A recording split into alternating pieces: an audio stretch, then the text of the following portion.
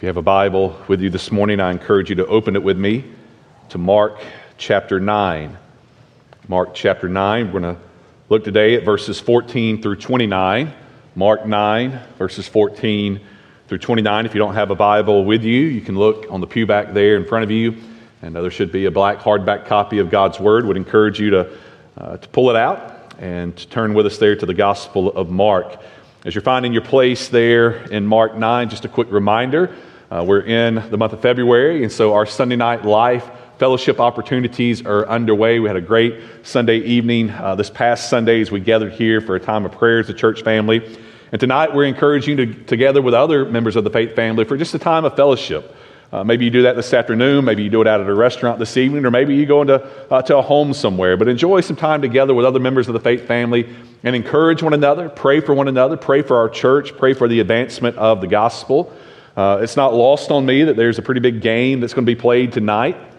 I'm well aware of that, and I'm sure you may have some plans to watch that. Watch it with members of the church, and during that time that you're there, perhaps during a halftime or before or after, turn the television off and just pray for one another and be encouraged in the gospel. And then next Sunday night, for our Sunday Night Life, we'll encourage you to gather in your homes as a family for an evening of family worship. We'll send some resources out to you this week to kind of help give you some guidance in that. And then the last Sunday night in February, we'll gather here on the campus in the fellowship hall for our men's ministry annual chili cook-off. And sign-ups are underway for that. If you're interested in participating with a bowl of chili, sign up at the ministry desk, but it's open for absolutely everyone, even your friends, family members who maybe aren't connected with the church. It's a great opportunity to invite them to come and to join with us and to encourage them to learn more about our mission and ministries here and to learn more about Jesus Christ as well. So I hope that you'll engage in those opportunities as we promote gospel fellowship. All right, let's get into the text this morning. Mark chapter 9. Mark chapter 9. I'm going to read verses 14 through 29. You hear God's word and follow along. And when they, and just a reminder, that they is Jesus and Peter, James, and John, as they're coming down off of Mount Hermon from our text last Sunday. And when they came to the disciples, they saw a great crowd around them and scribes arguing with them. And immediately all the crowd, when they saw him, were greatly amazed and ran up to him and greeted him. And he asked them, "What are you arguing about with them?" And someone from the crowd answered him, "Teacher, I brought my son to you, for he has a spirit that makes him mute. And whenever it seizes him, it throws him down, and he foams and grinds his teeth and becomes rigid. So I asked your disciples to cast it out, and they were not able." And he answered them, "O faithless generation, how long am I to be with you? How long am I to bear with you? Bring him to me." And they brought the boy to him. And when the spirit saw him, immediately it convulsed the boy, and he fell on the ground and rolled about, foaming at the mouth. And Jesus asked his father, "How long has this been happening?" And he said, "From childhood.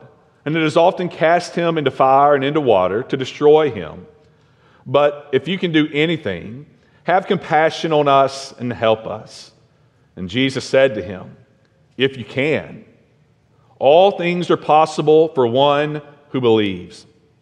Immediately, the father of the child cried out and said, "I believe, help my unbelief." And when Jesus saw that a crowd came running together, he rebuked the unclean spirit, saying to it, "You mute and deaf spirit, I command you, come out of him and never enter him again."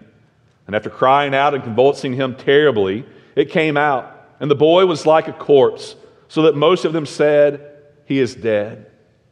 But Jesus took him by the hand and lifted him up, and he arose. And when he had entered the house, his disciples asked him privately, "Why could we not cast it out?" And he said to them, "This kind cannot be driven out by anything but prayer." And would you pray with me once more? Our Heavenly Father, we give our thanks to you today for this, your holy word. And Father, we pray that now in demonstration and power of your Spirit, your word would be at work in mighty ways among us. Father, I pray today that you would be my helper. Father, I pray that you would speak through me and give Lord, these your people, ears that they would hear, eyes that they would see, hearts that would be soft to believe. And Father, we pray today that our faith in Christ would rise. For we ask it now in His name. Amen. It's amazing, isn't it, how quickly things can change in our lives? I mean, one moment everything's going great, and in the very next moment it seems like everything is absolutely falling apart. A single phone call can change everything. We speak of things having turned on a dime. In an instant, we can find ourselves facing an entirely different set of circumstances and life taking us in an entirely different direction. Well, that happens in our spiritual walk too, doesn't it? And it's happening right here before us in our text today. Last Sunday, as we picked up our study in Mark's Gospel, as we came to the second half of Mark's Gospel, we were there on Mount Hermon. We were there on Mount Transfiguration. We were there beholding the glorious Christ, and what an unbelievable occasion that was. But here in our text today, we've come off the mountain, and that means we're back down on the plain, or even lower, we're now down in the valley. And that's the way life is for us often, isn't it? We love those mountain moments. We love the glorious occasion of being swept up in the glory of God. And if we're honest, we're all like Peter just a little bit. Let's just camp out right here. I want to be where it's good. I want to be where it's glorious. The old country preachers used to say, I want to be under the spout where the glory comes out. I mean, we want the Mount Transfiguration moment, right? We love those moments. We wish we could live for them, in them forever. But that's just not reality. The truth is, we face many more moments, not on a mountaintop, but down in a valley. And that's where Jesus is going in our text today. He's traveled off the mountain with Peter, James, and John, and he's gathered again with the other disciples. And they've moved from being on a mountaintop surrounded with the light of glory to now being in a valley surrounded with the darkness of gloom. It's a profound distinction in the locations that we're looking at in the text today. But there's another valuable lesson that we need to learn. Jesus was teaching his disciples something on the mountaintop, yes, but he's going to give them some more instruction now that they're down in the valley below. And if we're honest, we do some of our best learning. We receive some of the best lessons in life when we're facing our hardest trials, when we're in our darkest moments. And Jesus is going to teach us a valuable lesson here in the text today. In our text this morning, in this moment as they come off the mountain, Jesus is going to give us help for our unbelief.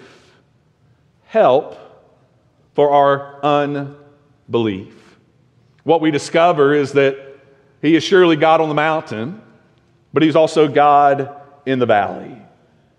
And while we believe in Him on the mountaintops, so we must also believe in Him even in life's valleys. As we look at these verses this morning, I want us to walk through the text in a similar fashion as we did last Sunday. I just want to break the text down for us. We're in a narrative passage, and I believe the best way to do that when you're reading a story in Scripture like we have before us is just to follow the flow of the plot, to see how the scenes are unfolding, because that's how the truth is being communicated to us. And if we can capture what's going on with the plot and what's happening with the tension in the text, we'll be able to understand its meaning, and then out of that we can apply it to our lives. So I want to break down the text for us this morning in 5 scenes. 5 simple scenes, walk through it with you, give some explanation as we go, and then see if we can't come to realize what the main point of the passage is and how that can take shape in our lives today. So let's look at the text. The first thing we discover is a confrontation. A confrontation. Verses 14 through 16 describe the moment when Jesus and Peter and James and John come off the mountain.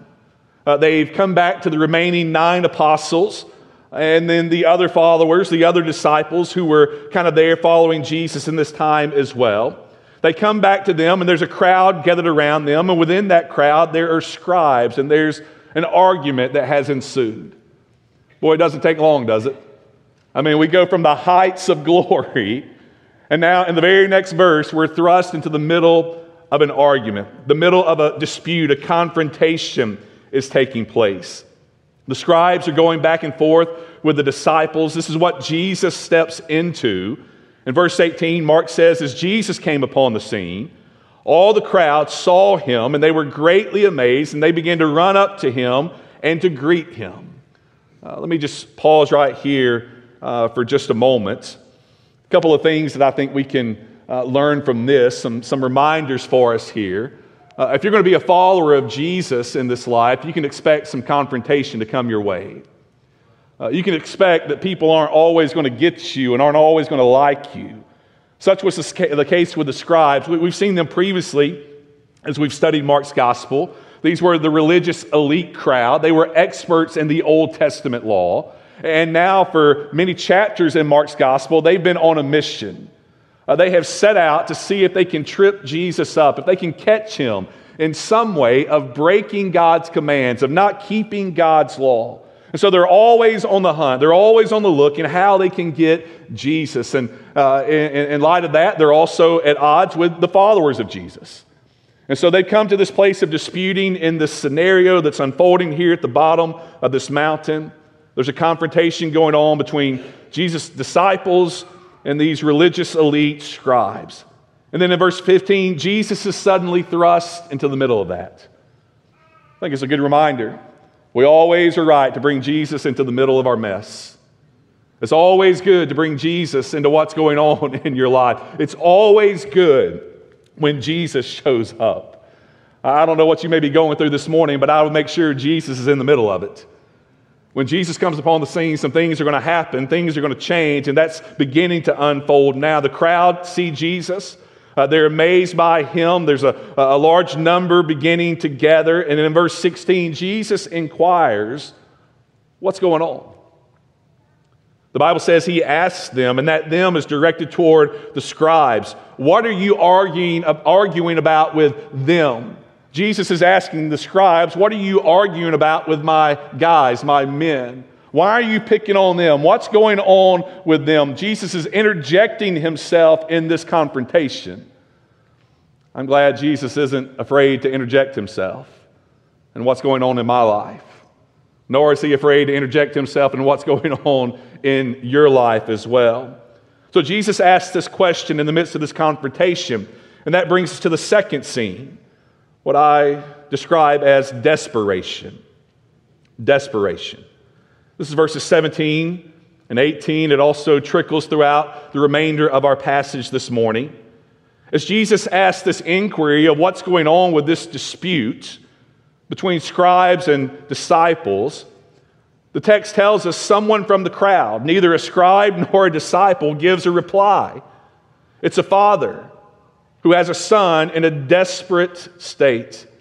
The father answers, "Teacher, I brought my son to you, for he has a spirit that makes him mute. And whenever it seizes him, it throws him down, and he foams and grinds his teeth and becomes rigid.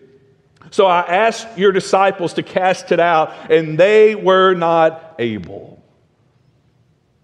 Those of you who are parents here today, you can understand this father's situation. A little bit further, Jesus asked of him how long this has been happening to his son, and he says since he was just a little child. This father has watched his son's life be racked with torment. The text tells us that in some fashion, an evil spirit has seized control over him. It tells us that as it operates within him, it causes him to react in ways that we oftentimes would describe an epileptic seizure taking place. And it's got this father at his wit's end. He desperately needs some help. So evil is the spirit that it's seeking to destroy, to kill, to harm this son of this desperate father. And he'd heard about Jesus. He'd heard about the miracles. He had heard of the healings that he had performed. So he wanted to bring his son to Jesus, and he comes to the area where Jesus has been, but Jesus is up on the mountain, so he finds his disciples, brings the child to him, and says, "Can you help him?" And in a desperate plea and acknowledgement, the father once again says they could do nothing. Once more, there was no assistance to be given. Desperation remained.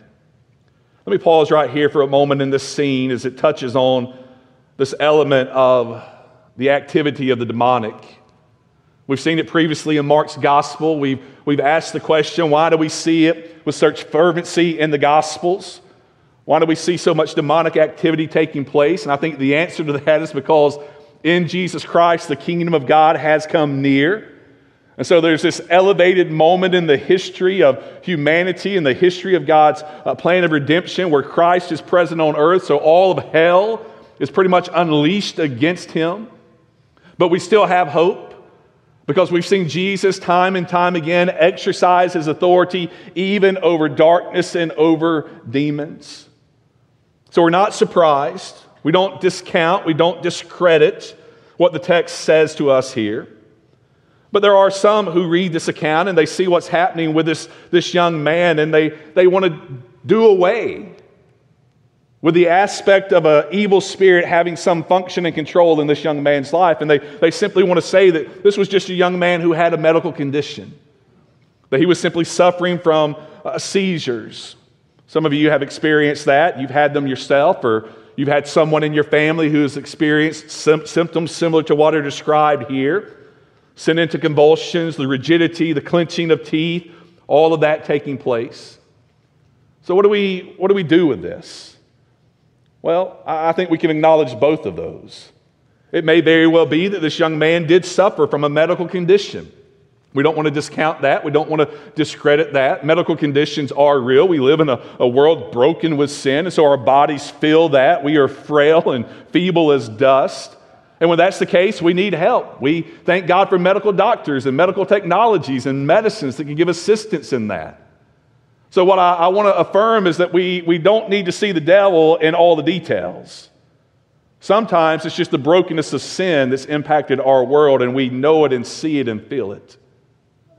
But at the same time, we can't discredit that the enemy is in operation, that he is at work, that he's seeking to destroy that which God has created. He's seeking to undo that which God has put together, and he's doing it in this young man's life.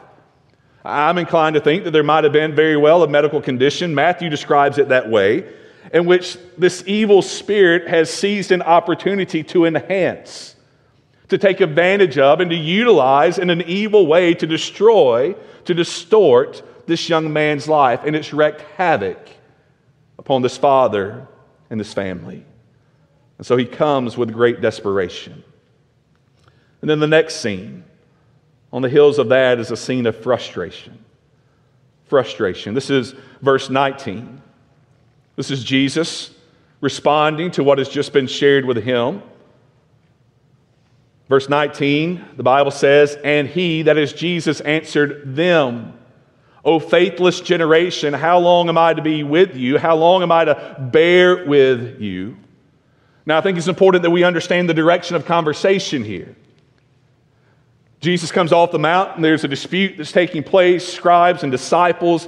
He inquires, "Why are you arguing, scribes, with my disciples?" He gets a reply from neither party, but rather from this desperate father. He hears what is taking place, namely that there's a demon-possessed young man. He was brought to the disciples, and they were basically useless. And now Jesus answers, and this time, the them, I believe, is referencing his disciples. He's answering them. He's speaking to them. And as he expresses what's going on, we get a sense of the frustration that he is experiencing. He says to his disciples, "O faithless generation, how long am I to be with you?" That "oh" is a deeply emotive word in the Greek language. It literally means that it's coming from the bowels of Jesus. There's great anguish in what he is expressing, and his anguish is over the faithless aspect of his followers. That in this moment, faith is seemingly absent from them, despite the reality that he has been with them for some time. And despite all that he has taught them over the time that he has had with them. How long am I to bear with you? We hear the frustration of Jesus with his followers here in this. Their faith is seemingly non-existent, inadequate, not present. And as he expresses that, he concludes verse 19 by saying, "Bring him to me." What a beautiful reminder that if we should see anything done, if anything should be done, it'll be because we get them to Jesus. It won't be because of us. It won't be because of some ministry that we have or something that we have come up with. No, anything of eternal and lasting value will come through him. So Jesus gives the instruction, bring him now to me. Oh, I'm so thankful that Jesus makes himself available. And I'm not sure what you may be going through here this morning or what's unfolding in your life, maybe down in the valley. But know this, Jesus says, come to me. Come to me, all you who are weary and heavy laden, and I will give you rest. Come to me. Bring it to me. Whatever it is, bring it to Jesus. And then we move to the scene of demonstration. Demonstration. This is verse 20 through 27. They bring the boy to Jesus, and as he comes close to the proximity of the Savior, the Spirit realizes the presence of the one whom he is now in, and he immediately reacts, convulsing the boy, causing him to fall on the ground, rolling about, foaming at the mouth. And Jesus inquires of the Father, how long has this been happening? Now, Jesus is not here trying to determine how much power he needs to unleash upon this demon. Has this been happening 3 years, 5 years, 6 years, longer than 10? How much am I dealing with here? That's not what Jesus is getting at. Yes, he has expressed frustration, certainly. How long have I been with you, you faithless generation? How long am I to bear with you? But now we see the other side of Jesus. He asks this question as an expression of the compassion that he has. How long have you been dealing with this? How long have you carried this? There's some of you that have been carrying burdens in here for an extremely long time. For seasons and years, maybe even decades. It's as if you've just walked through valley after valley after valley. Understand this, Jesus has compassion. How long has this been going on? He cares. The Father gives the answer from childhood. It's often cast him into fire, into water to destroy him. Could you imagine each day, each week, each month, each passing year, having to keep careful watch, having to pull your son from fire out of water to keep his life from being snatched from him? And so the Father says, but if you can do anything, have compassion on us and help us. Jesus hears this Father's plea, and he replies, if you can. Now, this is interesting. We saw last Sunday as we began the second half of our study in Mark, as we come to part 2 of his gospel, if you will, that it begins with some parallels to the first part, right? We saw last Sunday that as the Shekinah cloud of God's glory came over the mountain that they were on, a voice from heaven spoke, and it was similar to that day when Jesus was baptized by John in the Jordan River, and a voice from heaven spoke. And here we have another parallel with the beginning of Mark's gospel. If you remember back early in our study of Mark, Jesus encountered a leper. And that leper came to Jesus breaking all sorts of protocol, and Jesus went to that leper doing the same. And in that moment, the leper says to him, if you will, you could make me clean. If you will, you could make me clean. In that encounter, the leper is acknowledging the ability of Jesus to heal him. What he is uncertain of is the willingness of Jesus to heal him. If you could, if you will, make me clean. If you're willing, do this. I know you have the ability, but will you do it? Now, as we begin the second half of Mark's gospel, and another encounter where a miracle is going to be performed, the inquiry is made, if you can. If you can. Here, this father of a demon-possessed son is not questioning the willingness of Jesus, but rather the ability of Jesus. It's kind of a flip of what we saw at the beginning of Mark's gospel. But what we discover in both of these encounters is the glorious good news that Jesus can and Jesus will.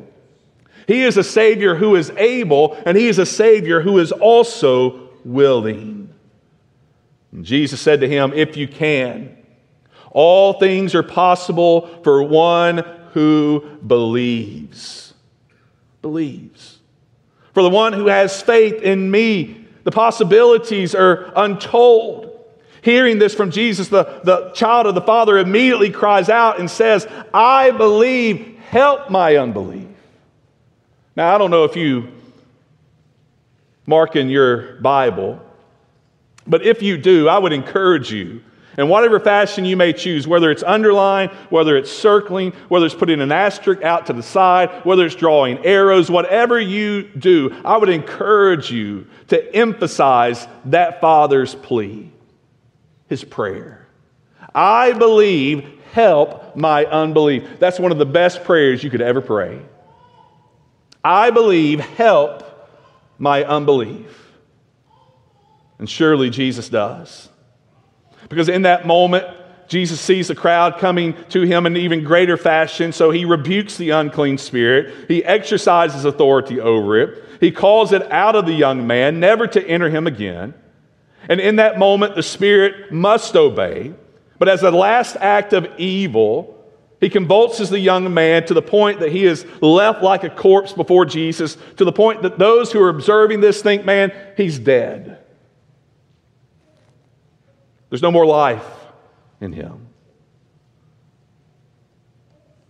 But then in verse 27, as we have seen Jesus do previously, as he did with the daughter of Jairus, he took the young man by the hand and lifted him up, and he arose.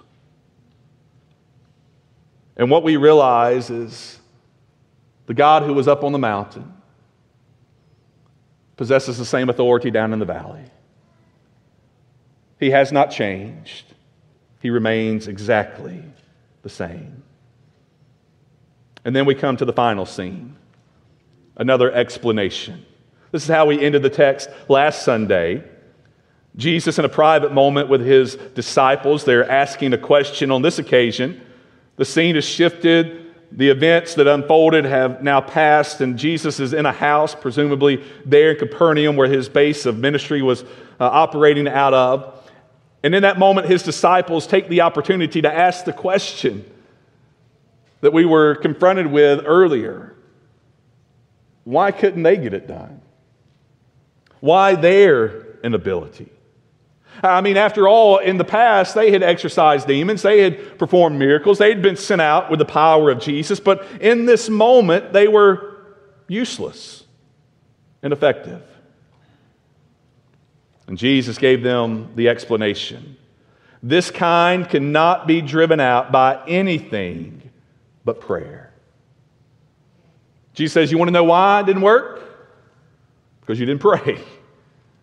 You know why you didn't help this father? Because you didn't look to me for help as well.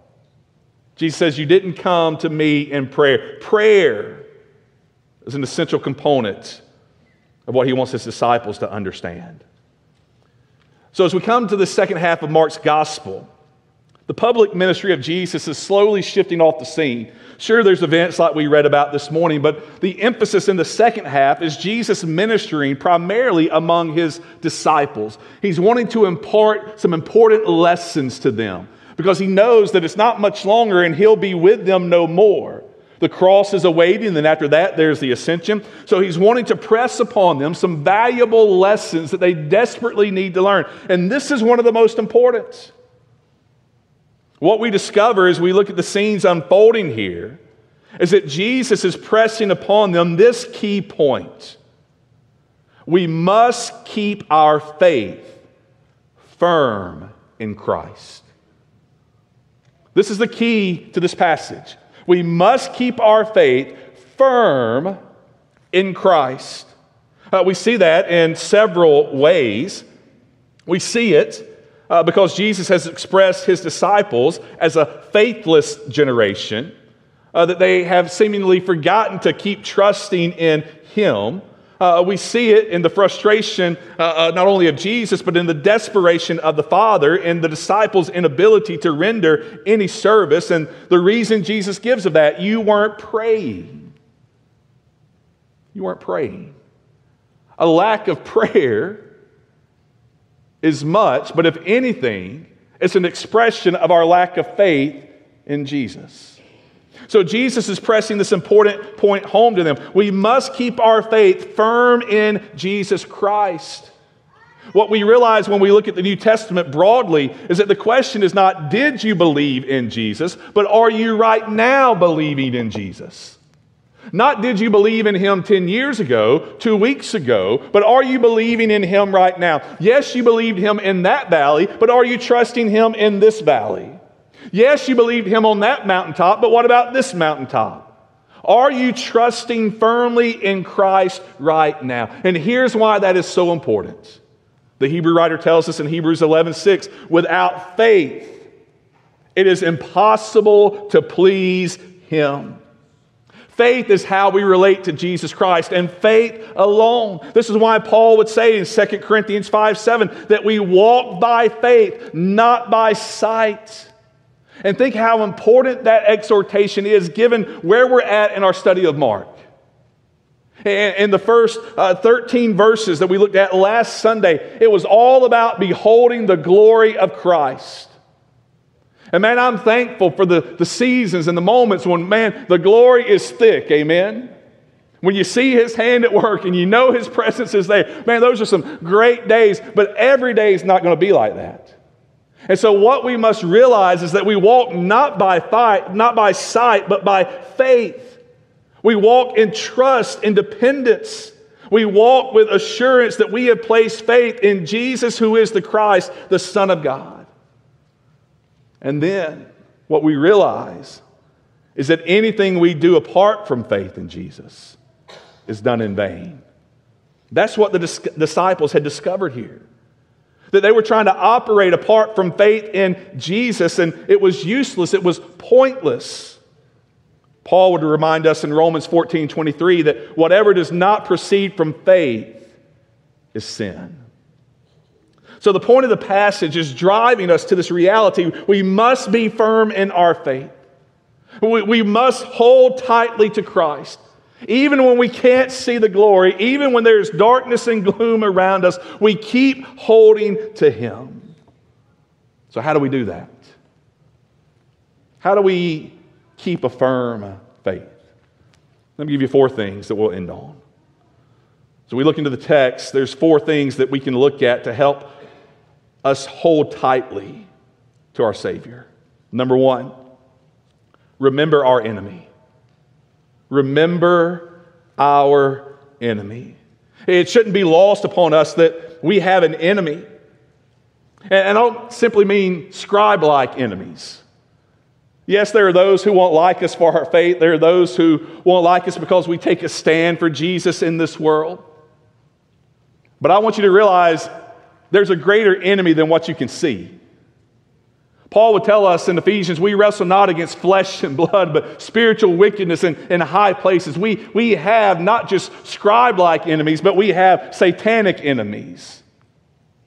Peter would describe him as a lion, roaring lion, an adversary who is walking about seeking whom he may devour. Now, we're familiar with that. We understand that expression of our enemy. That the devil, his demons, they are real, and man, they would love to distort and to harm those who would claim Christ and live for Christ, and really to destroy any good thing that God has given us. We see it here in the text, even the most innocent among us, even children. Let it not be lost upon us today that the enemy is out for our children in this culture. If you don't realize that, you need to pull your head out of the sand. He is seeking whom he may destroy. And when we realize that, it should cause us to run to Christ, to trust firmly in Him. That's what Peter says. Your adversary, the devil, is walking about as a roaring lion, seeking someone to devour. That's what we know. What we forget is what he says next. We know verse 8, we forget verse 9. Verse 9 tells us how we do that. Listen to what Peter says. Your adversary, the devil, prowls around like a roaring lion, seeking someone to devour. Resist him, verse 9. Here it is. Firm in your faith. Firm in your faith.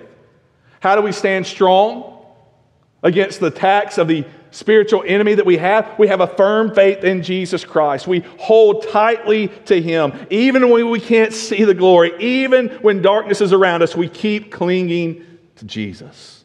Remember your enemy. Number 2, realize our inability. Realize our inability. This is what the disciples had forgotten here. They were living off some highs that they had experienced in the past where they had exorcised demons and done some amazing things. And man, they began to think, we got this.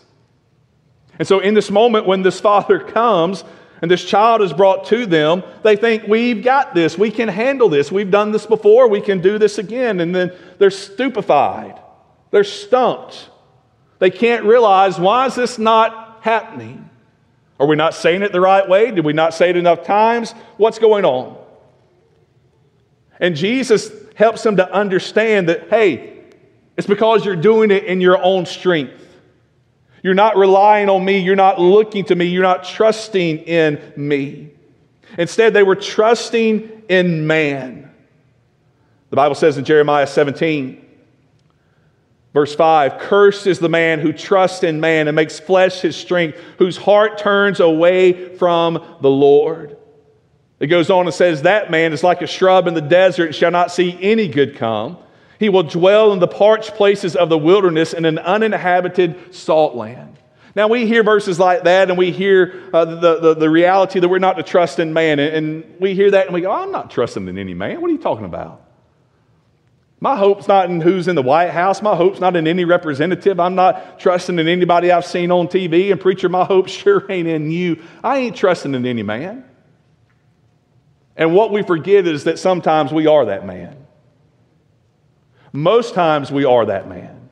Most times we're trusting in ourselves and looking to our own ability, relying on our own strength, leaning upon our own understanding.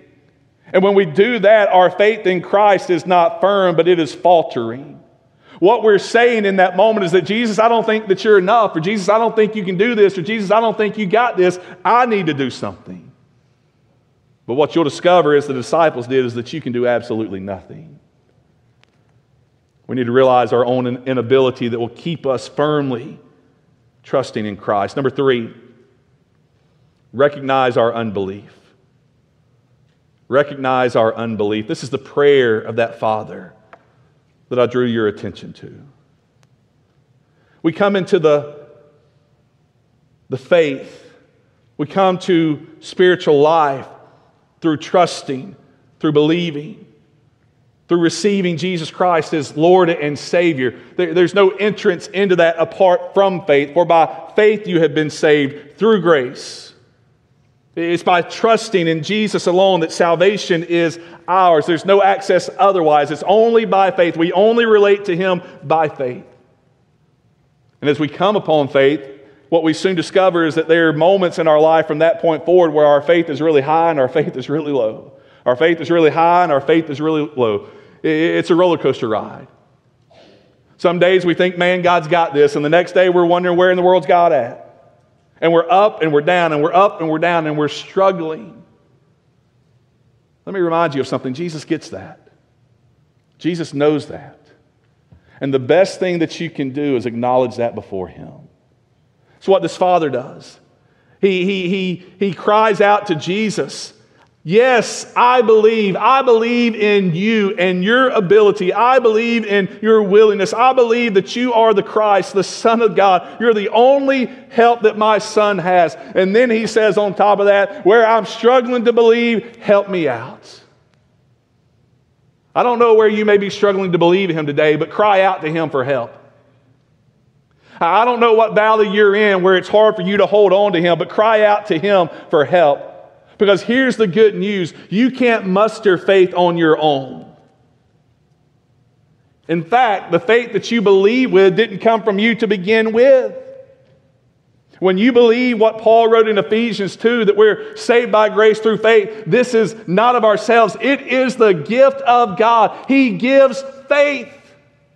And so if you need faith, ask Him for it. If you're struggling with unbelief in a season, in a trial, in a valley, in darkness, ask Him, help my unbelief. You are my all, and I believe in you, but God, I'm struggling. Give me some faith. And I promise you, He will. He will. He's compassionate and kind. He did it for this father here. Come to Him in your humility, recognize your unbelief, and watch your faith in Him become firmer. And then finally, number 4, keep your faith firm by remaining faithful in your praying. Remain faithful in your praying. This is what Jesus told His disciples. He says, I know you had no faith in this moment because you expressed it through a lack of prayer. So what Jesus is leading us to see is that if we're not praying, our faith really isn't firm. If we're not calling out to Him, we're relying on our own strength. We're trusting in our own ability. We're not recognizing our unbelief. We're forgetful that we have an enemy. We're wanting to tackle all of this on our own. You see, it's when we cry out to Him in prayer that we're bringing God into the midst of that situation. That we're bringing it to Jesus and placing it before Him. And so if you want your faith to be firm, call out to Jesus. Cry out to Him in prayer. Pray to Him and keep on praying to Him. Jesus said, you didn't pray, and so you couldn't get it done. Oh, may it never be said of us here at Poplar Springs that we couldn't get it done because we didn't pray. May we be a people who always believe in praying, and as we pray, may our faith in Jesus Christ grow even firmer. In this moment coming off the mountain, the glory was behind them. The enemy was around them. And Jesus looked at His disciples and said, where's your faith gone? He's the same God in the valley as He is on the mountain.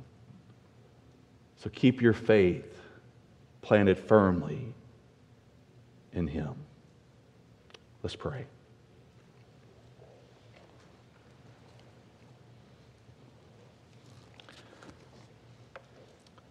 Father, we thank You for Your word today.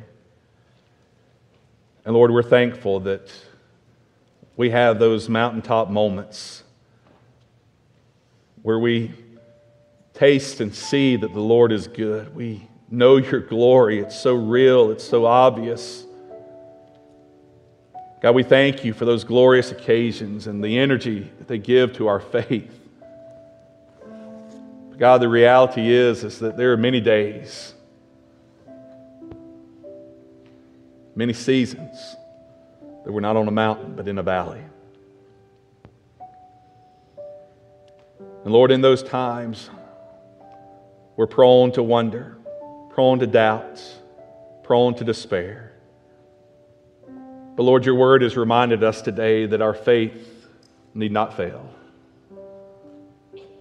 We can hold firmly to You. You're there, never leaving us, never forsaking us. You're in the midst of it. We can call out to You. We can trust in Your compassion. Father, for the times where we've acted apart from faith, leaning on our own strength, trusting our own ability. God, would you forgive us? And Lord, I'm confessing my own failure in that. To pastor, to preach, to lead. God, I need you. I need you to give strength, direction. I need your power to be at work. Because, Lord, left to myself, it's a mess. So, Lord, help my faith in you to increase, my dependence upon you to grow even more. And Father, I pray for those who are before me as well, that their faith in Jesus Christ would be firm. For we ask it in His name. Amen.